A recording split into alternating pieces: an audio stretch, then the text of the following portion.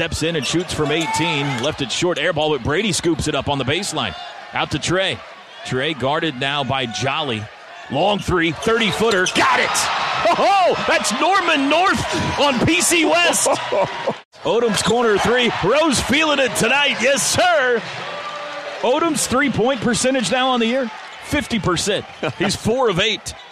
And he's got 11 already in this game. Trey, high screen, goes left. He's got Jolly on him, picks up his dribble. Corner pass, Odoms. Open again, shoots again, got it again! Unbelievable. Rashard Odoms has never hit 2 threes in a row in his Sooner basketball history. Young, crossover on Jolly, shoots over Jolly, 28 this time! Oh, he splashed it home! He's unbelievable! Odoms and Young putting on a show right now for the Sooners. 31-26 OU. 61-58 OU, Sooner ball. Odoms turns the corner, crashes to the rim hard. Oh, he missed it. Great play. Offensive rebound, Latin to Brady for 3. Bam! Brady Mannix, 4th. Bounces it into Kadeem, back to Trey. Working behind a Latin pick, goes left. Backs it up.